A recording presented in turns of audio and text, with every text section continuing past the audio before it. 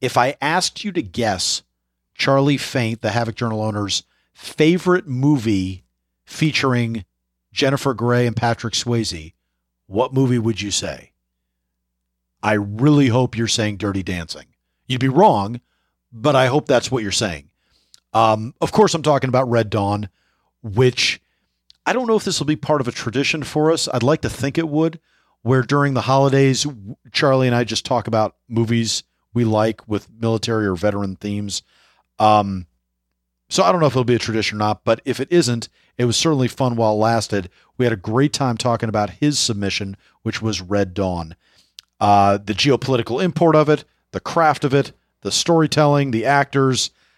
I think it's a fun conversation. I hope you guys enjoy it too. I'm Christopher Paul Meyer, and this is the Weekly Havoc.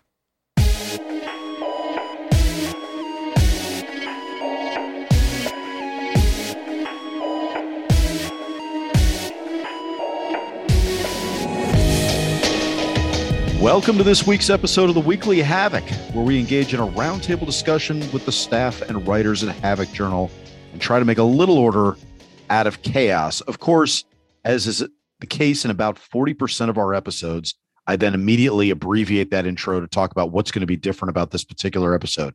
So this week's episode will be different in a couple ways. The roundtable is going to be me and Charlie, and there's not a ton of chaos to make order out of.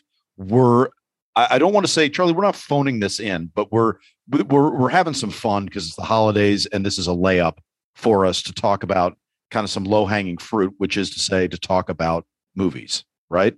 That's right. I mean, what better time to talk about veterans' favorite movies than right before Christmas? 100%. Not to mention, it puts a moral obligation on the listeners if they haven't seen these movies, or if their families and their kids haven't seen these movies, to make sure that they do see them over the holidays. So we're kind of tactically, prepping the environment here a little bit for people to go out and see these over the holidays, right? Yeah, we're helping vets just like we always do. I mean, can you even be a vet if you haven't watched the original Red Dawn? You really can't. I don't think you can't. It's on your. If it's not on your DD 214, you're not actually out. Yeah, that's right. It has to be on there somewhere. And it has to be the original too. So I guess that's our spoiler that we will be talking about Red Dawn, because the title, of course, of this episode is Red Dawn. So you never would have guessed that's what we're going to talk about.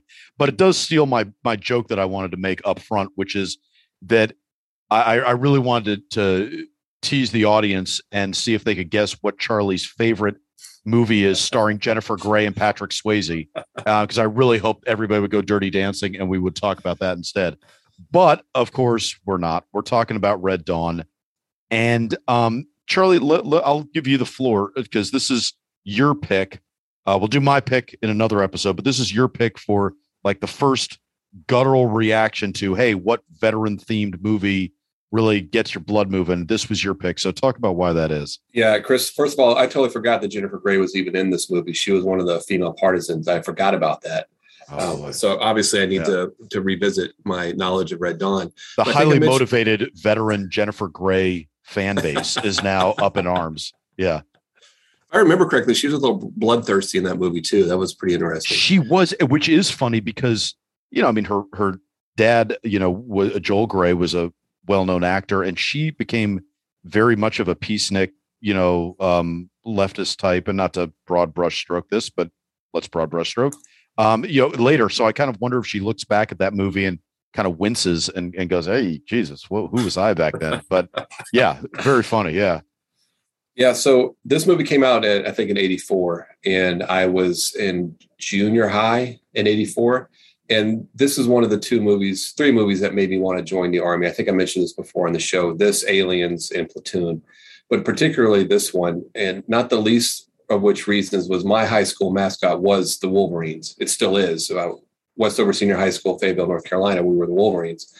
And I wanted to be in the Army, and I was fervently hoping to see Nicaraguan and or Russian paratroopers descending in Fayetteville, North Carolina, where we would fight them and have a good time. Although that would have been an improvement in the environment in Fayetteville, North Carolina, wouldn't it? Yeah. I think to quote another of my favorite movies, the Russians would have been better off nuking it from orbit. That would have been the only way to make sure of Fayetteville. With they just hit Rick's pawn shop and get all the guns and ammo they needed to fuel the insurgency forever. It would have been their Fallujah. It would have been an absolute, yeah, right. It would have been just a cesspool of mayhem there. Yeah, right. Yeah, you got all those gun enthusiasts and rebels and gang members and everything in that town that had been waiting their whole life for that moment. But alas, it was not to be, and I had to join the Army instead. But you kept looking out the window every day during history class, just waiting to see the paratroopers falling from the sky, right? Well, actually, in Fayetteville, that would not have been uncommon. You have to make sure. That is a good point. Yeah. Dude, way overshot Sicily drop zone if he's landing in our high school. But I mean, hey, we both been there, bro. It could happen. It's not without precedent. Yeah, that's right. So anything else you want to say in level setting on Red Dawn before I dive into some more details? No. I thought it was a great movie. I thought it was something that any teenage boy or girl could relate to. I thought it was well acted. Thought it had a good plot. And I was deeply disappointed in its reboot, but we'll talk about that later, I'm sure. Yeah. Hopefully as briefly as we can. But yes, that's right. So here's the first thing that stands out to me now about Red Dawn. It's one of the few movies you can actually go back and look at in the Cold War era that named the Russians as the bad guys. And it's funny because when you think of, I don't want to say the revisionist history because that makes it sound like this is manipulative and Machiavellian the way people do it. But, you know, nowadays we like to look back at, during the Cold War, we were culturally aligned against the Soviets and look at all the bloodthirsty movies we did and all that. But Hollywood went out of its way to not make the Russians the bad guys, or if they were the bad guys, like they'd acknowledge the geopolitical reality, but they'd quickly say, but instead it was Spectre in James Bond that was really causing all the problems. It wasn't the Russians. And in fact, James Bond has to work with the Russians here. You know, there was always a carve out to make sure that people weren't instigating war and unnecessarily name calling or unnecessarily painting them as bad guys. And the Russians didn't really start becoming the bad guys in mainstream movies until the Soviet Union collapsed. And then like Air Force One, it was like, oh yeah, this is cool. Yeah, we can make Russians bad guys now because this is all, you know, neutral. And now we can really pick on Eastern Europe and the former Soviet bloc. So it's a rare beast in that respect that it was 1984. It was the surging into the height of the Reagan years. And John Milius, the director and co-writer of the movie, really didn't pull any punches. Was like, yeah, it's the fucking Russians and it's the Cubans and some Nicaraguans helping them out. But yeah, this is who the bad guys are. Yeah, it was a very interesting plot. And it took me several years getting into college, probably through college, before I started thinking about this might have been a little more far-fetched than I thought when I was in high school. I was like, oh yeah, it totally makes sense that Nicaraguans are invading Colorado. But you know, whatever, you got to suspend disbelief when you watch movies. But yeah, I can see the Cubans teaming up with the Soviets to get a little payback for Bay of Pigs and pressure from the Soviet Union.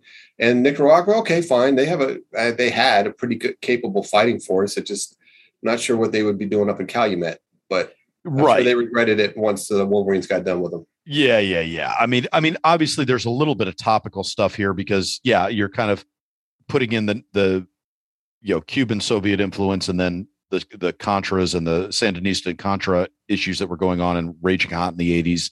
So he's kind of like, making it a little topical by throwing them in, but basically I was just impressed that he called out the Russians. I thought that was something in a time of war. And if you remember when after 9/11 happened, remember there was a lot of sternum drawing in the culture about, hey, we're making a movie and we need terrorists, but let's make a point of not having them be Muslim terrorists because that's a little too close to home. Like if you wanted any standoff in movies from reality, you couldn't use Muslim terrorists anymore. Like that was something like you could do it in Naked Gun, in the original Naked Gun in 1990, you could have Muslim terrorists, but you can't do it right after 9/11. And I don't know. It's just funny how that kind of ebbs and flows. It is very interesting. I was listening to some older songs that I used to listen to back in the early days of the war and even pre-war, and some of the lyrics have changed. I was listening to some Black Eyed Peas, and I was like, hey, I don't think that was the original song. Really? Yeah. We're dropping bombs like it's in the Middle East. I don't think that's in the song anymore. I just thought that was an interesting cultural change. And so wow. I think there's a whole list of lyrics that got changed. uh, right along the lines of what you're talking about, in very popular songs afterwards, probably for some good reasons. There's no need in propagating some negative stereotypes out there, but yeah, it is a very interesting dynamic when you're looking at which enemies to pick. And again, the sequel to Red Dawn was originally going to be China, but China was like, not so fast, they're tough guys, and then it ended up being the North Koreans, which was utterly unfreaking believable. Since those guys can barely keep their own country together, they probably don't have the power projection arm to invade Colorado either. And then that was just one of many things I did not like about the sequel. Yeah, and I mean, certainly the sequel. I mean, if nothing else, I mean, this is all it took for me to not watch it. But just the kowtowing to China, just the exercise in cowardice that Hollywood exhibited in the face of Chinese purchasing power is a pretty shameful example. So yeah, duly noted about the remake. I guess for me, for the original, it's interesting to me that, so let me save that point for later. Because I want to double back to something, but I guess let me ask you, when you first deployed, yeah, and you're thinking of the split second that Red Dawn crosses your mind, like 3 times, or something during a deployment, just in those brief little moments. And did you ever start to think about the parallels of Insurgency and later on Coin and go, oh yeah, Red Dawn? So, because I know for me, I was constantly hearing lazy comments like that, and I think it's intellectually lazy, and I'll explain why later. But the intellectually lazy comments about, oh well, yeah, hey, that's just like what we're doing in Iraq. We're the Russians and the Cubans and the Nicaraguans there. And did that cross your mind? Did it sour the movie for you? Did you have to intellectually debate that with yourself? Did that, or am I just bringing this up for the first time? No, actually, I did think about that. I think a lot of vets did, just like you described, Chris. So I never had the intellectual parallelism. I never had a problem with that. I mean, I think that anytime you invade someone else's country for whatever reason, and I think we went in with good reasons in Afghanistan, there are going to be people that are pissed off about it. It's understandable to me. If I was back home in Huntsville and someone came to overthrow the evil dictator of Huntsville, Alabama, whether or not I like that person, I wouldn't want them to stay. Thank you for your service. GTFO, my country now. Yeah. What are you doing? And I think everyone there would resist that. That's one of the reasons I didn't hate the insurgents. I did hate Al-Qaeda because what they were doing it's not the same. Fighting for the security of you and your family is not the same as cutting the heads off dudes on live television and burning people alive and drowning them in oil and stuff like that. It's not the same at all. But yeah, I did think about that. And I thought about what I would do if I were in the enemy's position, because as an intel guy, that's our primary duty, to think like the enemy and think what they would do. And that was one of the reasons it didn't surprise me at all for us to learn in Iraq, for example, when guys were shooting mortars at us at Balad, when we'd roll some of those guys up and talk to them about it. It's not that they hated Americans necessarily. They wanted us gone, but someone paid them $20 to shoot mortars at Americans. And if you're broke and you're angry and you're unemployed and you need to feed your family and use purpose in your life, that sounds pretty good. So yeah, I did think about that, Chris, when I was overseas. Noting though that no one paid the Wolverines $20 to do what they did. And therein lies one of the many discrepancies or many differences between the righteous Wolverines and the unrighteous insurgents. 100%. Yeah. And but I would say, on a more realistic geopolitical take, I guess I would also say the desired end state matters. And I think one of the things that really pissed me off when people kind of would make those comparisons, I was like, well, tactically, sure.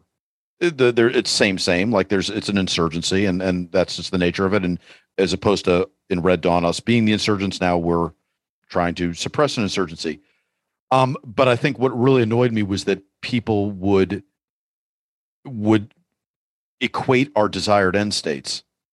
And I was like, well, no, I mean, we're doing this not only for different reasons, but also what is it we're actually trying to walk out of here with? And at the time, I mean, I know you remember, the no blood for oil, marchers and all that stuff that was going on at the time, which I always laughed at because I was like, where? If only we were taking the oil. Where is this? Well, where is our American imperialism in all this? And Peugeot did well. A lot of other folks did well. A lot of other companies did stuff, but not us. And I think that as much as you can look, and I think there's a part of the nationalist right now that looks back and goes, "Oh, we should have done that." I think that righteousness. Yeah, I guess what I'm saying is that righteousness allows me to look at Red Dawn and go, yeah, no, we're still the good guys. And that didn't change. And I feel comfortable with that. Yeah, I thought the Americans were the good guys in Red Dawn. I thought we were the good guys in Afghanistan and Iraq. And I think we're still the good guys now. It's hard to look at any other of those enemies that we face, any of those situations, and say that they're morally superior to us. It's certainly not the Soviet Union, nor the Taliban, nor Al Qaeda. I don't think any of those guys are better than us. I think we're still the good guys, and we're the good guys in 84, and we're the good guys in 2021 and beyond.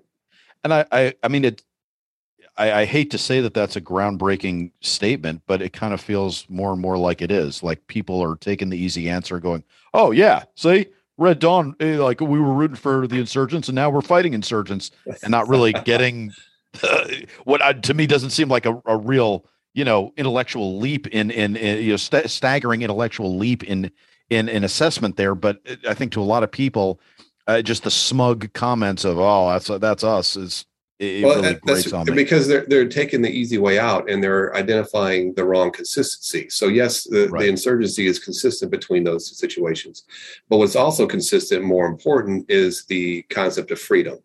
So the Wolverines are fighting for the freedom of their country. And overseas, we are also fighting for the freedom of the people there and for them to be able to make their own decisions. And ultimately, they decided they didn't want us there anymore, so we left. And I think some people are regretting that decision now on both sides. So, yeah, I think that's just it's lazy intellectualism, and it's false equivalency.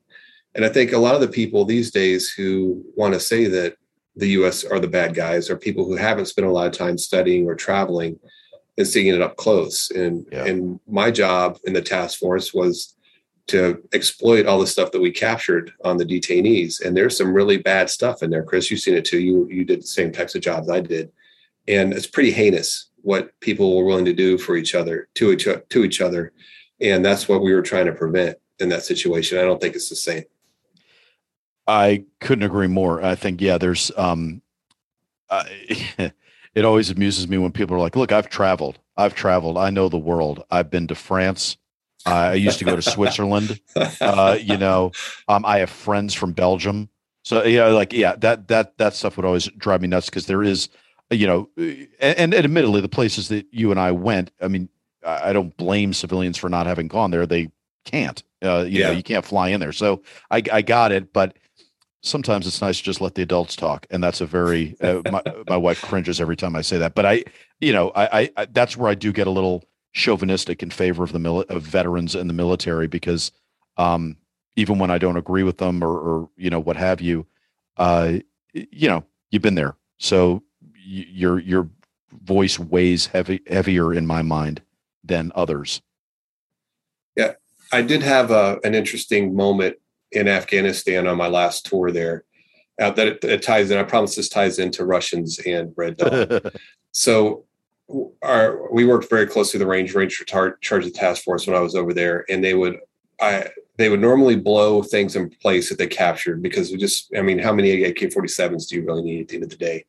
But in our screening facility, I had a little display up there, and I asked the task force guys, I said, hey, if you ever find anything interesting, bring it back here. We'll have it demilled and we'll put it up on the walls. We'll decorate this place and stuff like that. So they started doing that. They brought back RPK that had a bullet hole from a Ranger machine gun in the feed tray, which is pretty cool. We demolded that. I had it on the wall. We had an AK-47 that was wrapped with orange translucent tape and aluminum foil, which I'd never seen before, which was great. Then they brought back this one thing that was broken, and they brought it to me in my office. And they're like, hey, sir, do you know what this is? So I looked at it, and it's kind of like, it's like leaking. and it's broken. And I could hold it in my hands, and it had Russian writing on it and a radiological marking. Oh, Jesus. On it. And I'm like, okay, this is broken. It's Russian and has a radiological, the contaminant. It's leaking. Yeah. Why did you bring this shit back to my facility? Get it out of here right now. Burn it. Right. And we took pictures of it and stuff like that. I found out later it was simply a compass for a mortar system, and it had tritium in it, which is what was radiological. But so that made me think. I thought of that when we were talking about Russians and Red Dawn and fighting and stuff like that. It's like, hey, this is interesting. Let's bring it back to Charlie and TSF. It's radioactive and leaking, but hey, he'll figure it out. There's always a price to pay to be the smartest guy in the room. Yeah. Yeah. And the funny thing is I didn't figure it out. I think we went to Wikipedia on that. We were like, what is this? And we started narrating. I was like, oh, okay. Yeah. And of course, the Russians left us a lot of goodies in Afghanistan, specifically at Vance and BAF and all that as well. I don't know if you ended up hearing about all the stuff that they left for us there, because I think there was some testing that was done initially, and then it was confirmed. I know when I was there, so at the very end of the war. But yeah, there was a lot of toxic shit that the Russians left buried there. That was, there's going to be a lot of people that will take out medical, file medical claims based off of that now. Well, add that to my 100% disability when I retire. It's 100%. So I'll steer us back on course. So for the Red Dawn thing. So here's where I'm going to overthink teenage Charlie Fain and teenage Chris Myers' attraction to Red Dawn. So Red Dawn is one of those movies that front loads romanticism. And this was, I kind of got this theory from a couple of different places, but one of them was Paul Johnston's book on intellectuals, when he talks about Rousseau and went through Rousseau's life history and talked about the birth of romanticism. And the concept that Rousseau really forwarded was that of nature, and nature overthrowing social custom. And that there was a libertine sense that you could act however you wanted. And there was a freedom with that. And this is where Rousseau coined the phrase noble savage, talking about natives in whatever country, whether it was the New World, whether it was in the Old World, what have you. Of course, Rousseau never met a native ever or came across them. But he coined this phrase because it was this romantic ideal that because they were free from Western convention, they could just live romantically and kill as they saw fit, have sex as they saw fit, and do whatever. And that was the romantic ideal. And our movies, from the time movies were conceived, have trafficked in romanticism, for better and for worse. And those that want to say that movies lead to violence and all that use that often as a critique. And I'm kind of split as to whether or not I agree with that. But Red Dawn is an inherently romantic movie because it gives, like any great romantic movie, it gives you carte blanche to engage in this case, violent romanticism, a little bit of sexual romanticism too, but violent romanticism where you have carte blanche to kill as you see fit. The Matrix did the same thing. It said, look, it's all part of a machine. Go do as you see fit.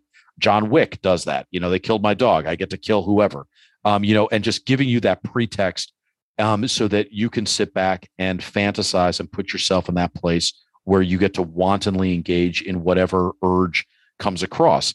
So that is, and the reason I bring this up isn't just to bore the shit out of everybody, but is also to, what I think is unique about Red Dawn is it's one of the movies that unabashedly gives a patriotic, pro-American and names the influence. Like, this is an American story. This is pro-American. This is about America going after the Russians. It is nakedly partisan in its pretext for romanticism. So as opposed to the Matrix that has this kind of intellectual construct or, mythical construct, or John Wick or any of these others, which kind of go just to raw emotion as the pretext. John Milius said, no, it's because America. and therefore you can kill at will. And I think that's why Red Dawn has, unlike a lot of other movies that engage in violent romanticism, has always been a sore spot in the movie community and in Hollywood, because it has been unabashedly American and justifying violence in that cause, as opposed to justifying violence in The Godfather, let's say. What do you think about that? Yeah, I think you brought up a lot of great points. And I think that's one of the criticisms of the movie, was because people perceive it as a conservative movie, which I never did, maybe because I have those tendencies innately anyway. But that's not why I enjoyed the movie, especially not as a junior high school student. I had no political leanings back then. But you brought up a great point about the attractiveness of the state of nature. So you've got the state of nature, the state of society, and people are living in society, but the state of nature is attractive because, like you said, you can do whatever you want. You can kill whoever you want. You have sex with whatever you want. And when you're young and inexperienced, that's extremely attractive, because when you're junior high and high school, who doesn't want to hang out with Jennifer Grey and Leah Thompson and shoot guns and fight the Russians? That's very attractive. Now, many people 50, still do, but yeah, I know, right? Yeah. Being almost 50 now and having seen a lot of this stuff overseas, I don't want to do that anymore. I kind of like things the way they are. I like people not to fight. We make more money that way. I'm very comfortable now, and fighting an insurgency, especially if you're the insurgent, is dirty and dangerous. You get sick, or people are trying to kill you all the time. You never know what's going on. So yeah, that's a lot of romanticism going on in that movie with the state of nature. And I think that's attracted to people like we're talking about before, who haven't had to live like that. I've lived like that plenty. I've been cold. I've been hungry. I've had people try to kill me.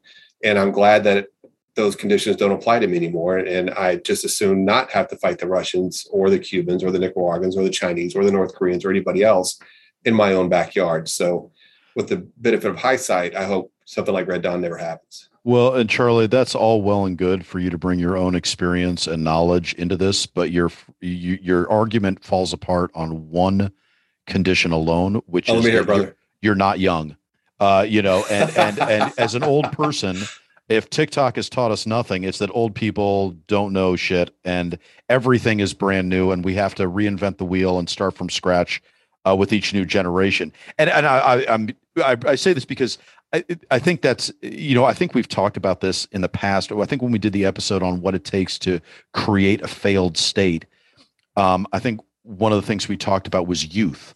Yeah. That if youth is not conditioned correctly, educated correctly, and I do mean conditioned correctly, because it's also the family's responsibility to raise them, the culture's responsibility to what lessons do they impart, what stories do we tell about ourselves that the youth pick up and internalize, and if that isn't done correctly, you end up with the most dangerous element of society, young men, out of control. Yeah. And if we've seen nothing from the Russian Revolution to Al Qaeda to the Taliban to any number of nefarious influences, thank you, young people. Thank you, college kids. That it all stems back to that, because there's nothing like mobilizing the youth to achieve nefarious ends. And I think the advantage of age is that you understand. You literally have lived best practices. You figured out best practices. You pissed on all the electric fences you need to know what right looks like. And it's why I've never really understood pop culture. I understand commercially why pop culture caters to youth, but the fact that culturally we have tried to internalize and relish the wisdom of youth is, to me, nonsensical. And I think there's a lot of, without going too far down this rabbit hole, although it might be too late, I mean, there's certainly commercial and political reasons why it's worth kind of giving embellishing the wisdom of youth, or whether it's Greta Thunberg or whether it's, the TikTok generation and trying to cater to them. There's plenty of reasons to do it, but it's a huge mistake to make young people feel like they know something, because the one thing we all have in common is that we've all been young. So if you're old, you've kind of already know what, we don't need young people to tell us a whole lot. It's like, yeah, I've been there, man. So it's really putting the cart before the horse to have young people start to be the instructive mechanism in this country that everybody has to respond to.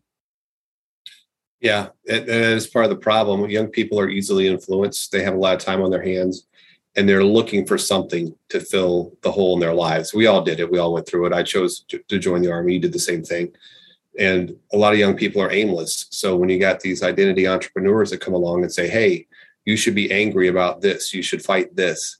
And when that's internally in our own country, then that causes a lot of problems, because we're so safe and secure right now in this country that there isn't a big external threat that people know about. There are plenty of threats. We talked about a lot of them on the show. We'll probably talk more about them later today. But most folks don't have to worry about any of that. So they're looking for something closer to home. And that's when these folks sneak in and get folks organized and get them not only motivated, but violent. And we're seeing that in our own country, certainly over the last year or so. We saw a lot of violence for a lot of different reasons. And that has a lot of parallels to what we saw in Red Dawn. And I think, I mean, Charlie, I assume it was true for you too, but I really do think for young men want to fight. And it doesn't mean they're necessarily nihilistic, but they're looking for a righteous battle. And there's a lot of emphasis culturally on a righteous battle. And that I don't think that's socially engineering the desire for righteous battle. I think that's just intrinsic to being a young man, as you look for righteous battles. And I think the denigration or if not denigration, at least dismissiveness of a career in the military or a life in the military has made a lot of young men aimless, because they're looking for a fight, and a righteous fight. And the one place you could really get that over the last 20 years was in the U.S. military. There was a righteous fight to be had, and yet that's not where the young men were going. I know when I went through basic, and the Iraq War was in everybody's frontal lobe, and everybody was all abuzz with it. And I mean that nationally, civilians were talking about it and all that. We had 8 bays in our starship, in our basic training lodging, and only 3 of them had recruits. Nobody wanted to be there. And I was like, wow, man, like there's nobody down for this fight. And I think that's interesting. And again, to pay lip service to Red Dawn, which ostensibly is the reason why we're talking. I mean, it's a remarkable movie in that it is honoring country and the righteous cause of fighting for your country as a reason for nihilism, and as a place you can potentially get that righteous fight out of your system, which again marks it as a very rare enterprise in Hollywood. Absolutely. In addition to the righteous fight, one of the reasons I think there were so few recruits in your basic training and throughout the U.S. is actually pretty hard to join the military. And a lot of folks don't understand that. You've got to be healthy. You've got to be intelligent. You've got to not be criminal. And that knocks out a lot of people. I think we have a couple articles on this on Havoc Journal about people being too fat, dumb, or criminal to join the military. And that's a problem with us. There's such a small percentage of folks who serve in any capacity, much less the military. And our standards are so high that it's actually really hard to do it. So you got all this large body of people who are aimless, who want to fight, and who don't have the legitimized violence through the government. So they start burning down cities and attacking Republican activists and things like that, or storming the Capitol. And you've got that because there's no other outlet for this testosterone-fueled, hormone-driven youth that's mainly male. Now, I should mention, full disclosure, I'm actually working on spec right now to rewrite Red Dawn. And it's going to have, 6 young people. But because they've been playing video games, they pull muscles and get out of breath going up hills, and their eyesight's really bad, but they do smoke a lot of pot. And so they're very chill about it. So even when someone dies, they're very emotionally resilient because they don't care. So I think it'll be a more honest, updated version of Red Dawn. And I think everybody will be able to relate to it. No, it's a great point. It's a great point about that. And I think funny how Red Dawn can lead into a complete examination of social ills in the country. But yeah. What else? Anything else you want to say about Red Dawn? We definitely don't have to drag this out for anybody, but I ran out of my notes. So what else do you have? Yeah, so I thought it was very interesting how they worked in Powers Booth as the pilot who got shot down, and he was kind of Leah Thompson's love interest, although that was, I guess, never consummated, because even in '84 there was that was too much of a age difference between the two of them for that to work out. And then I think eventually they were talking about sending a special forces team to help them out. But what I thought was particularly poignant was at the end, where they had partisan rock and the American flag was still flying afterwards. It means America won. So that was a good, it's not explicit, but the American flag is flying over this monument. It's probably a good indicator that America won. And I think that was another good thing too. So you had this valiant battle. You took losses, especially after Powers Booth got involved. It seemed like he tried to professionalize the unit and dorked everything up, got a lot of folks killed. And then we won at the end. So what's not to love about that? Let me make this more personal. Did you ever in your military career, or especially downrange, was there ever a moment, did you ever have an opportunity to go, oh, this is going to be like Red Dawn? Oh, fuck yeah. Or even just feel that emotionally, like what had G'd you up when you first saw the movie, that itch was getting scratched a little bit and you're like, bitchin', I did it. I can't say that. It was such a fundamentally different experience to be, to think you're going to fight for your own country in your own country versus fighting for your country in someone else's country.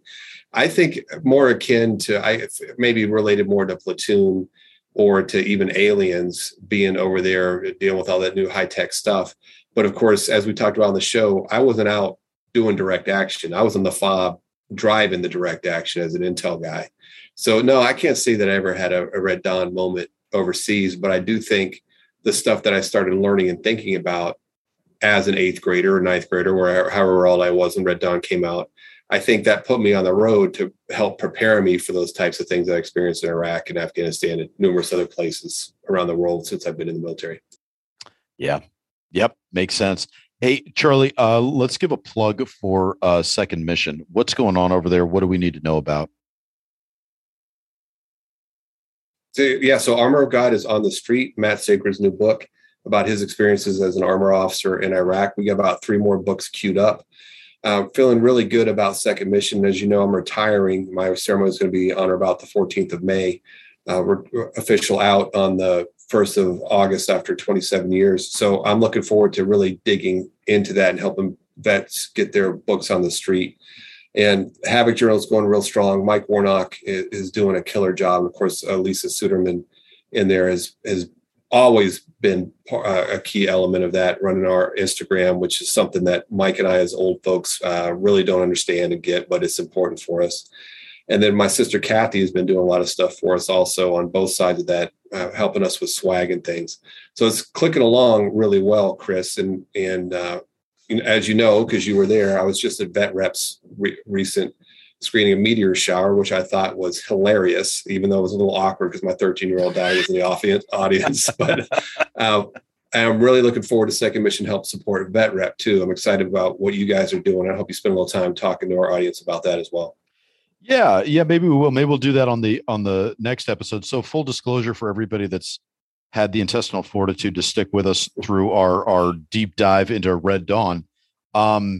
So Charlie and I are recording these in advance of the holidays because we wanted to make sure we stockpiled enough episodes to carry us through the holidays and make sure you guys had something, kind of fun and light to listen to through there, not as heavy as we can get sometimes on the show. So I think on the next one, I'm not entirely sure when this episode will run, but it'll probably be maybe around Christmas-ish, and the next one may run around New Year's. So maybe we'll save kind of vet rep-ish stuff for that, and maybe some shout outs to everybody. But I think certainly the shout outs that you gave, they've been great. Lisa, Mike, and Kathy have been a huge help to both Weekly Havoc and in Kathy's case as well to Vet Rep.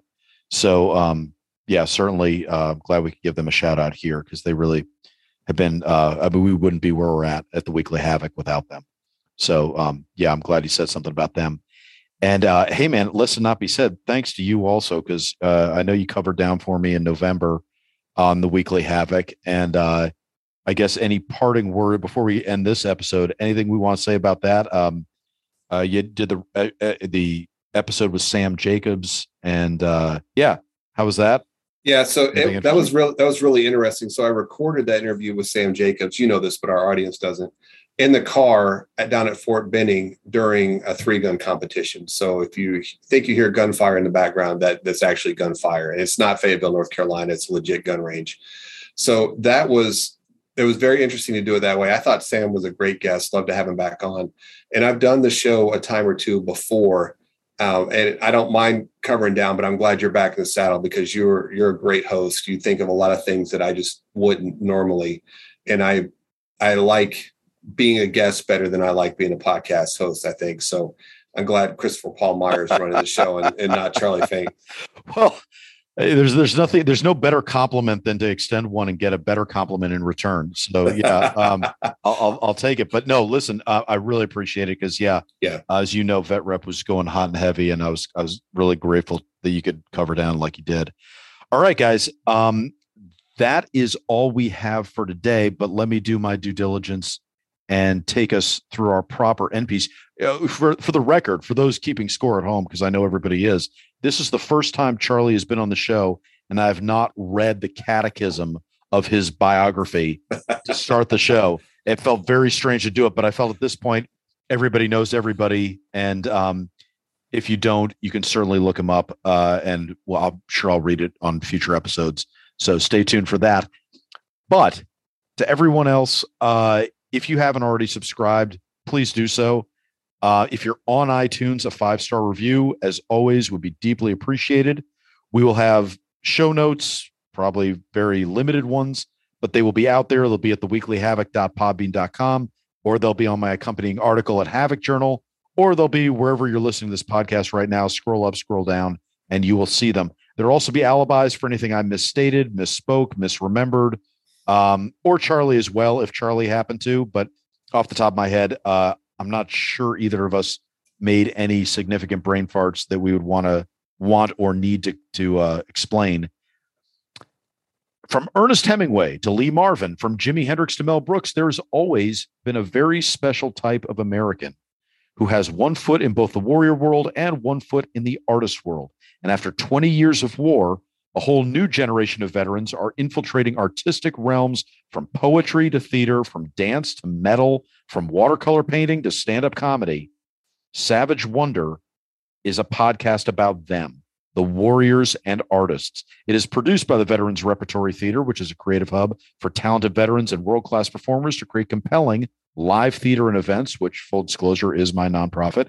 And if you want to hear me conduct one-on-one long-form interviews with veterans of the military, law enforcement, fire, EMS, intelligence services, or DoD contractors who are artists, please consider adding the Savage Wonder podcast to your queue. It's available on every single podcast platform, or you can go directly to the source at savagewonder.podbean.com. Again, that's savagewonder.podbean.com. As always, thanks to our producer, Mike Neal. I'm Christopher Paul Meyer. My thanks again to Charlie Faint. And we'll keep trying to make order out of chaos when we see you next time for the Weekly Havoc.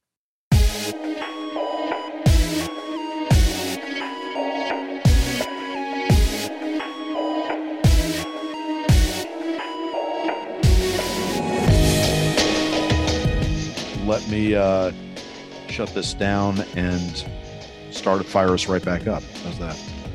No problem. What movie were we talking about? We doing Zulu? Yeah, I was thinking Showgirls, but yeah, no, we'll do Zulu. I think that would be a little more tenuous connection to the military, but I mean, we could do it. Maybe not. You're from Fayetteville. You can see some relevance there.